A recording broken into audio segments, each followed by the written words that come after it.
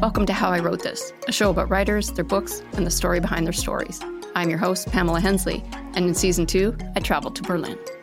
Learn what it's like growing up in a divided city, fleeing the country, living here as a Jewish expat. Join me as I speak to winners and contenders of the German Book Prize, the Thomas Mann Prize, the Dublin Literary Award, and the International Booker.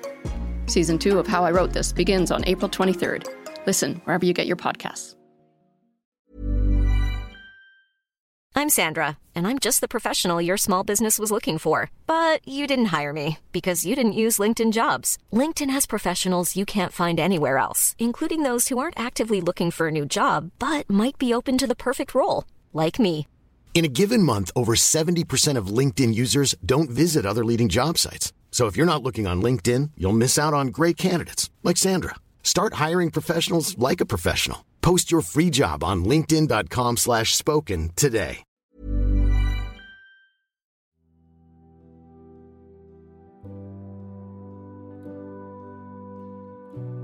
And so one time Norval said, you know what? I want to go out and tell the judge, I did not paint this painting, and look the judge in the eye. We advised against it, but he was adamant. So he went out, he got sick, he went to the hospital, he got pneumonia, and he died. That's how our greatest artist died, is defending himself against a fraud case. Hello again, it's Ryan. Thanks for coming back for part 2 in our conversation with Cory Dingle. In this bonus episode, Cory will be talking about Norval Morrisseau's relationship with the media, and then the rash of forgeries that plagued Morrisseau's legacy in the recent decades. I hope you enjoyed this extended conversation. And please, if you enjoyed the series, don't forget to rate and review.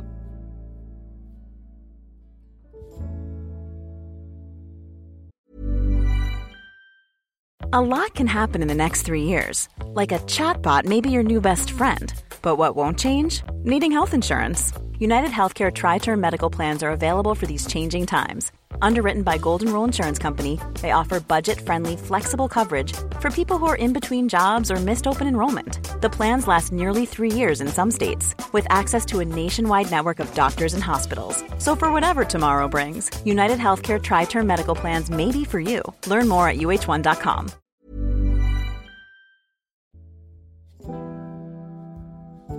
We always talk about this overarching narrative that we're on with Morrisseau, and we're still going on it. We're still, Canada is still learning from Morrisseau. It always warms my heart when somebody comes out of the blue and they say, and they're 80 years old, and I met Norval, in 1960, and he had no money or food, and I brought him into my little restaurant, and I would feed him, and I didn't want anything from it, but he came back and gave me a painting. And maybe that, his bar bill was $12, or no, his food bill was $12, or whatever it is. There's so many of those stories, thousands of them. And I always thank those people profusely, because if they did not do that at that moment from their heart for him, then we wouldn't be here today, talking about Morrisseau. So again, there's been a 1,000 hands in this process that maybe didn't know what they were involved in, but the Great Spirit, needed them at that time. So Norval never saw himself as a victim. Morrisseau finally understood in the early 80s that he had to start controlling the narrative. And so he really started focusing on the spirituality of the piece and the shamanism that he was emerging into, and not try to give them, the fodder, for them to go away. And they still managed to do that. And even today, while we're trying to deal with just the largest art fraud case in human history, when I'm speaking with reporters, then I check the story later, and I'm like, why did we do 2 paragraphs of him drinking on the street and not about what his art actually meant, or what we're trying to do to help save Canada from being basically a laughingstock in the international world because of our arcane copyright rules that allow other countries to dump thousands of fakes into our market and rip off Canadians. No, we're going to talk about, how he was lived on the street in Vancouver and sold paintings for a bottle. Still, it still goes on. So definitely, when we got into the 90s, we restricted all media, and we did not really we granted no interviews. We had one interview, when we had a show opening, and again, Norval, controlled the narrative, and I have some very rare footage of that because the gentleman's Norval went off for about 25 minutes on something, and then all of a sudden the cameraman realized that the tape had malfunctioned. And I was still filming, and then the gentleman, says, very sheepishly, because you could tell Norval was getting agitated by the questions, and the gentleman said, "Oh, I'm sorry, the tape failed." And so the reporter said, "Morris, so sorry, the tape failed. Can I ask you that question again?" And said Norval said, "No, don't ask me that question again. Obviously, you're not supposed to know the answer." Or something. And so we have that footage. And so negatively and positively, he was kind of done with that, because again, even today, as I mentioned, today we still struggle with narrative control. Because we were isolationist in that moment, the academia world knows really nothing about that last chapter, which we're having to work to change. We were on the West Coast. We were in a small town called White Rock, and we were producing a ton of work that the world has never seen. And the estate has a very large collection of Morisot's work that has never been shown to the public for the reasons, because of the fakes going on, and so on and so forth. We've kept that private. But when Morisot got off the street, finally, he basically had a pair of pants on him and his Member of Order of Canada medal in his pocket. And through, the Vadas family and myself, we were able to help stabilize Morisot in a proper house. And Norval became a prolific collector of his own art, but other people's art as well. And so the estate has really a Canadian treasure trove of historical art of Canada's greatest artist at his zenith that the world has never seen. He wanted you to experience his art within yourself. And so it becomes a one-to-one thing. He wasn't thinking about what the next painting beside how it's going to react to it. But whenever you put a Morisot painting in a gallery amongst other art pieces, it's like the laser beam shooting at you. And like I said, it doesn't play well with others. Now, what does that relate to the Indian Group of Seven? It's because at that point he felt disrespected. You had the Canadian Group of Seven, which was celebrated, and the government was, this, and oh my God, look how fabulous these people are to, these white people to go up into this bush and paint that tree. Well, I live in the bush. That's not fascinating to me. It's it is what it is, right?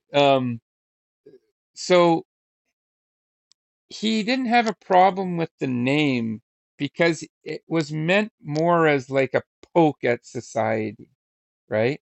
Well, here's the Group of Seven. Well, we're the Indian Group of Seven. You're going to have to deal with that. We're just as good as they are, right? And he was showing the ridiculousness of the term as well, right? It to him it wasn't, you know, he knew that even the term Indian was the wrong name. They're not from India. He knew all that. It was to him it was more of a, I don't know, not a jest. I don't know what the proper term would be, but he was using it as an educational tool for Canadians, to again to prove that why are we doing this?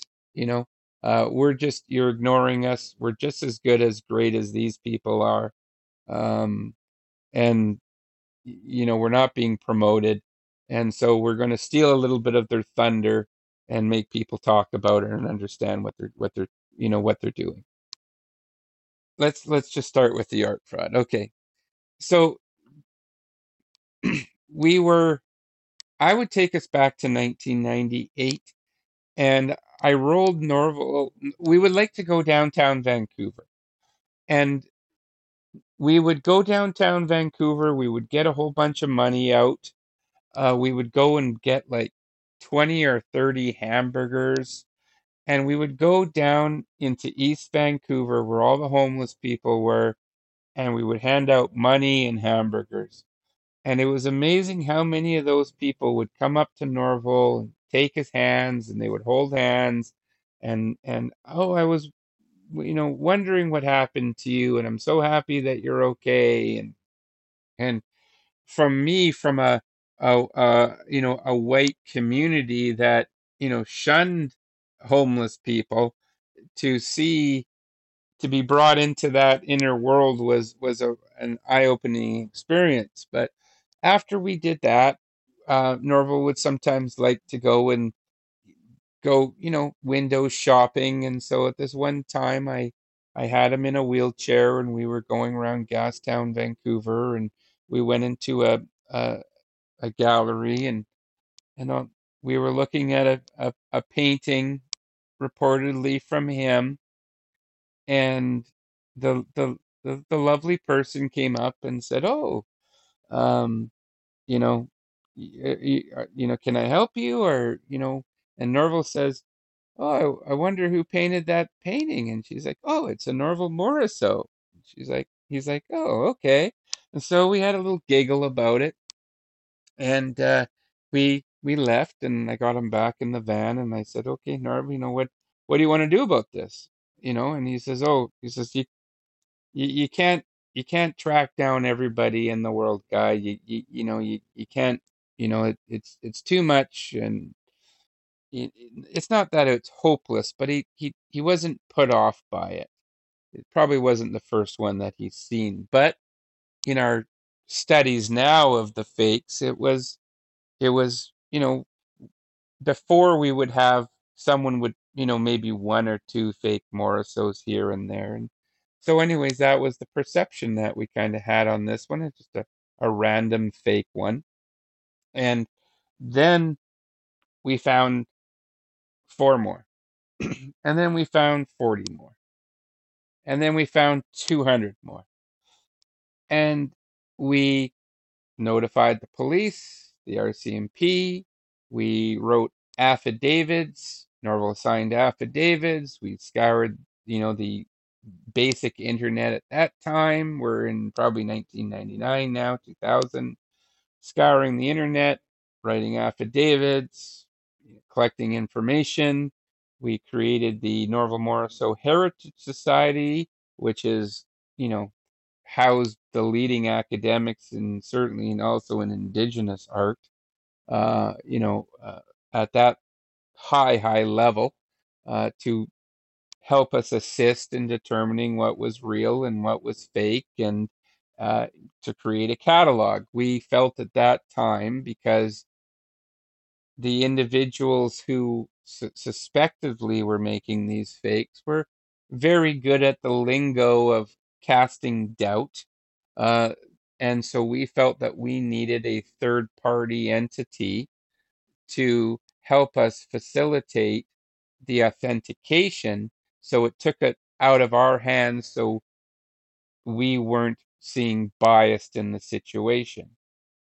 Our sole goal here with what's happening now is to better Canada.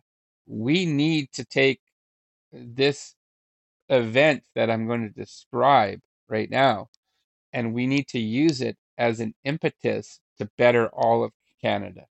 These suspected fakes were so poorly done at such a ridiculous level that we're so lucky because they are not hard to point out.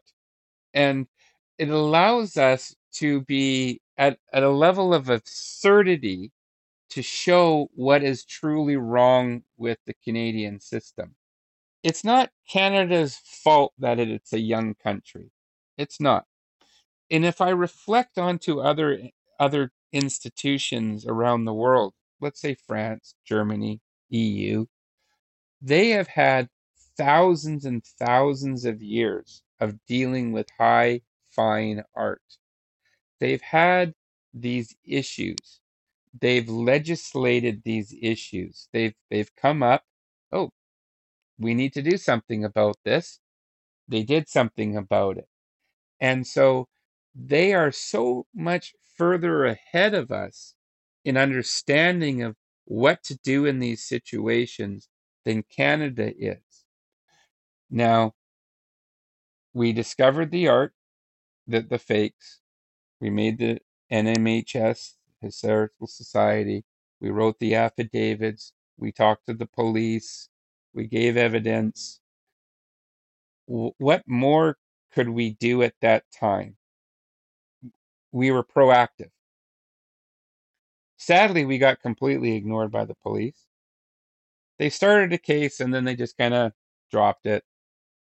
And it was looked at oh, it was just a bunch of white people getting, a bunch of rich people getting ripped off for a painting, not really whatever.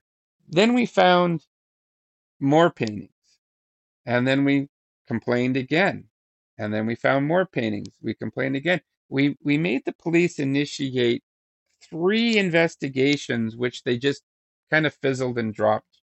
We got to the point where we had a database of close to probably suspected 4,000 to 6,000 fake paintings. We knew who we thought was suspecting the fakes. We had all the evidence. Great individuals like Jonathan Summers and Kevin Hearn, but a whole host of people working behind the scenes were assisting because the authorities were doing nothing at the time. Let's go back to 98. Norb's in a wheelchair. He's getting Parkinson's disease, is onsetting rapidly. His expenses are going up rapidly, right? We need help. We need care. We need medical. We lived not high on the hog at all, but we lived fine. We had minimal needs. We had minimal desires. We wanted to produce art. If we wanted to sell a painting, we sold a painting. We got money. Everything was fine. Then all of a sudden, 2,000 fakes, where before we were getting a good command price on the market, certainly not like a European person was getting. We were getting in good indigenous pricing, I guess. And then all of a sudden, you could go and buy a Moriso for pennies on the dollar, and they're everywhere, everywhere. So our market completely crashed. Our dollar per square inch completely crashed. We couldn't sell a painting at the price that we wanted. The market was just completely flooded. And so here's Moriso's expenses going up for his elderly care. And all of a sudden we couldn't make a dime. And all of a sudden we were poor, like poor, poor. And so the effect on Moriso was absolutely great. And again, massive kudos to the Vadas family for persevering and dedicating themselves to Norval's care at the end of his life.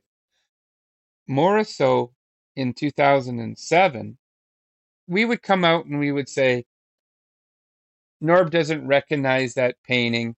He didn't paint that painting. Here's the affidavit in front of a lawyer. There you go, right? We would then get sued by multiple entities because you've just defamed my asset. I have a Moriso painting, it's worth this much, and you just said it's not real. Yeah, the artist said he didn't paint it. On one lawsuit, after the police basically ignoring us for now 8.5 years, we got sued, and we would always get sued in Ontario, and we lived in Vancouver. So we would have to fly out to Ontario, go to small claims court, lose. And so one time Norval said, you know what? I want to go out and tell the judge, I did not paint this painting, and look the judge in the eye. We advised against it, but he was adamant. So he went out, he got sick, he went to the hospital, he got pneumonia, and he died. So that's how our greatest artist died, is defending himself against a, a, a, a fraud case. Like the Kevin Hearns case, we would take the painting, Kevin sued, the gallery that this is a fake painting. We had the estate saying it's a fake painting, the Heritage Society saying it's a fake painting, all the great academic people in the art world, it's a fake painting. We had the guy saying, yep, I was in the fraud ring. We were making tons of fake paintings. And at the end of the day, the judge says at the end, did anybody see anybody paint this fake painting? Did anybody see anybody paint this painting? No. Well, very sadly, if someone's going to fake a fake painting, they probably don't usually go to the middle of the mall or the beach and paint the painting. They probably do it in private. But anyways, no, nobody saw him paint the painting. Okay, therefore it's 50-50, and 50-50 goes to the defendant. Therefore, it's a real Morisot. And so we lost the case. And so we always have this little drawing, and it's a little stick figure, and the guy's on a boat, and he's got a hat, and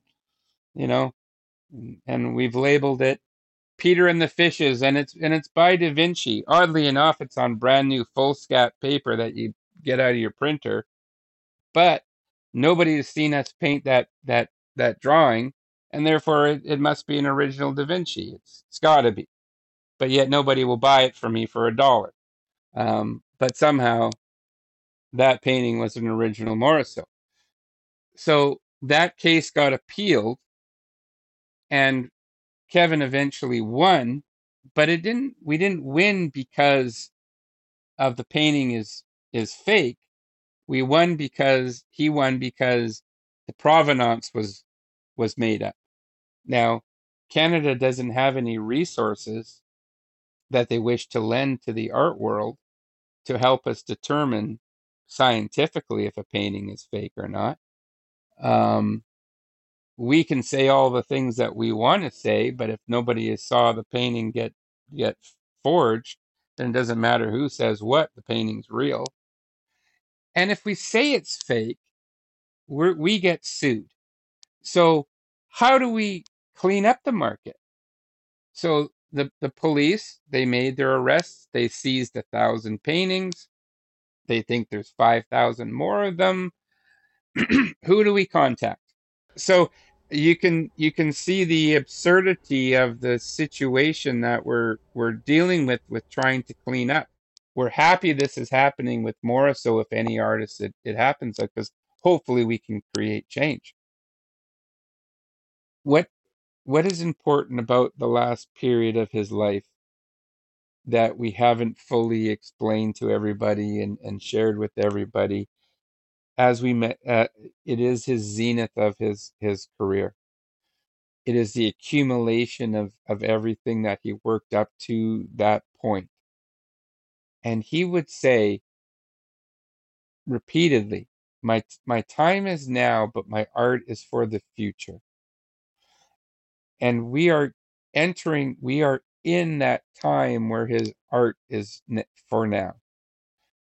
And those last period of his time, the zenith, he boiled down all the spirituality, all the cultures that he could study.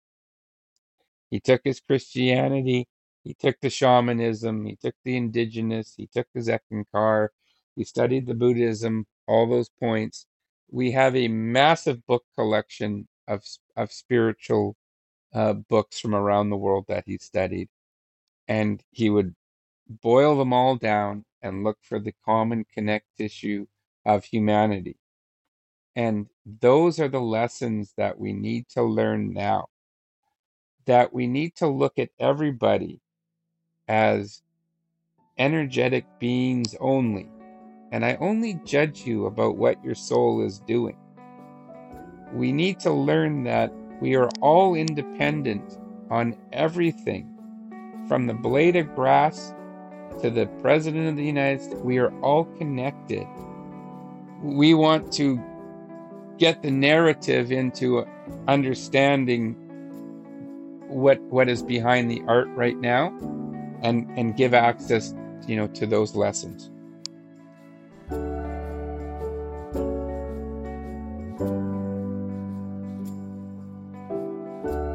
Among Equals is a special presentation of Knockabout Media and has been made possible by the Government of Canada. It's hosted by me, Soleil Launière, and produced by Ryan Barnett, Maya Foster-Sanchez, and Naka Bertrand. Our series advisors are Joseph M. Sanchez and Donna Filadichuk. This series features interviews with Bonnie Devine, Greg A. Hill, Michelle Lavallee, Carmen Robertson, Pauline Beardy, Philip Gavick, Cory Dingle, Donna Filadichuk, and Joseph M. Sanchez. Special thanks to Eric Berendt at the Indigenous Arts Center. Our series artwork is by Caleb Ellison-Dysart, with additional work by Carleen Harvey. For a list of sources used in this series and to download the listening guide, visit knockaboutmedia.com. A Knockabout Media original. All done.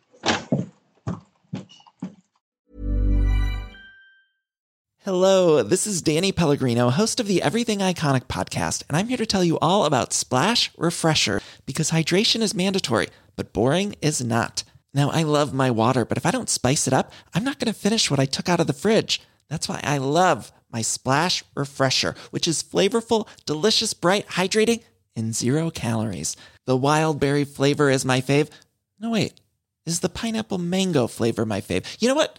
All 5 craveable Splash Refresher flavors are my fave because they're so delicious. So get hydrated and enjoy it with Splash Refresher.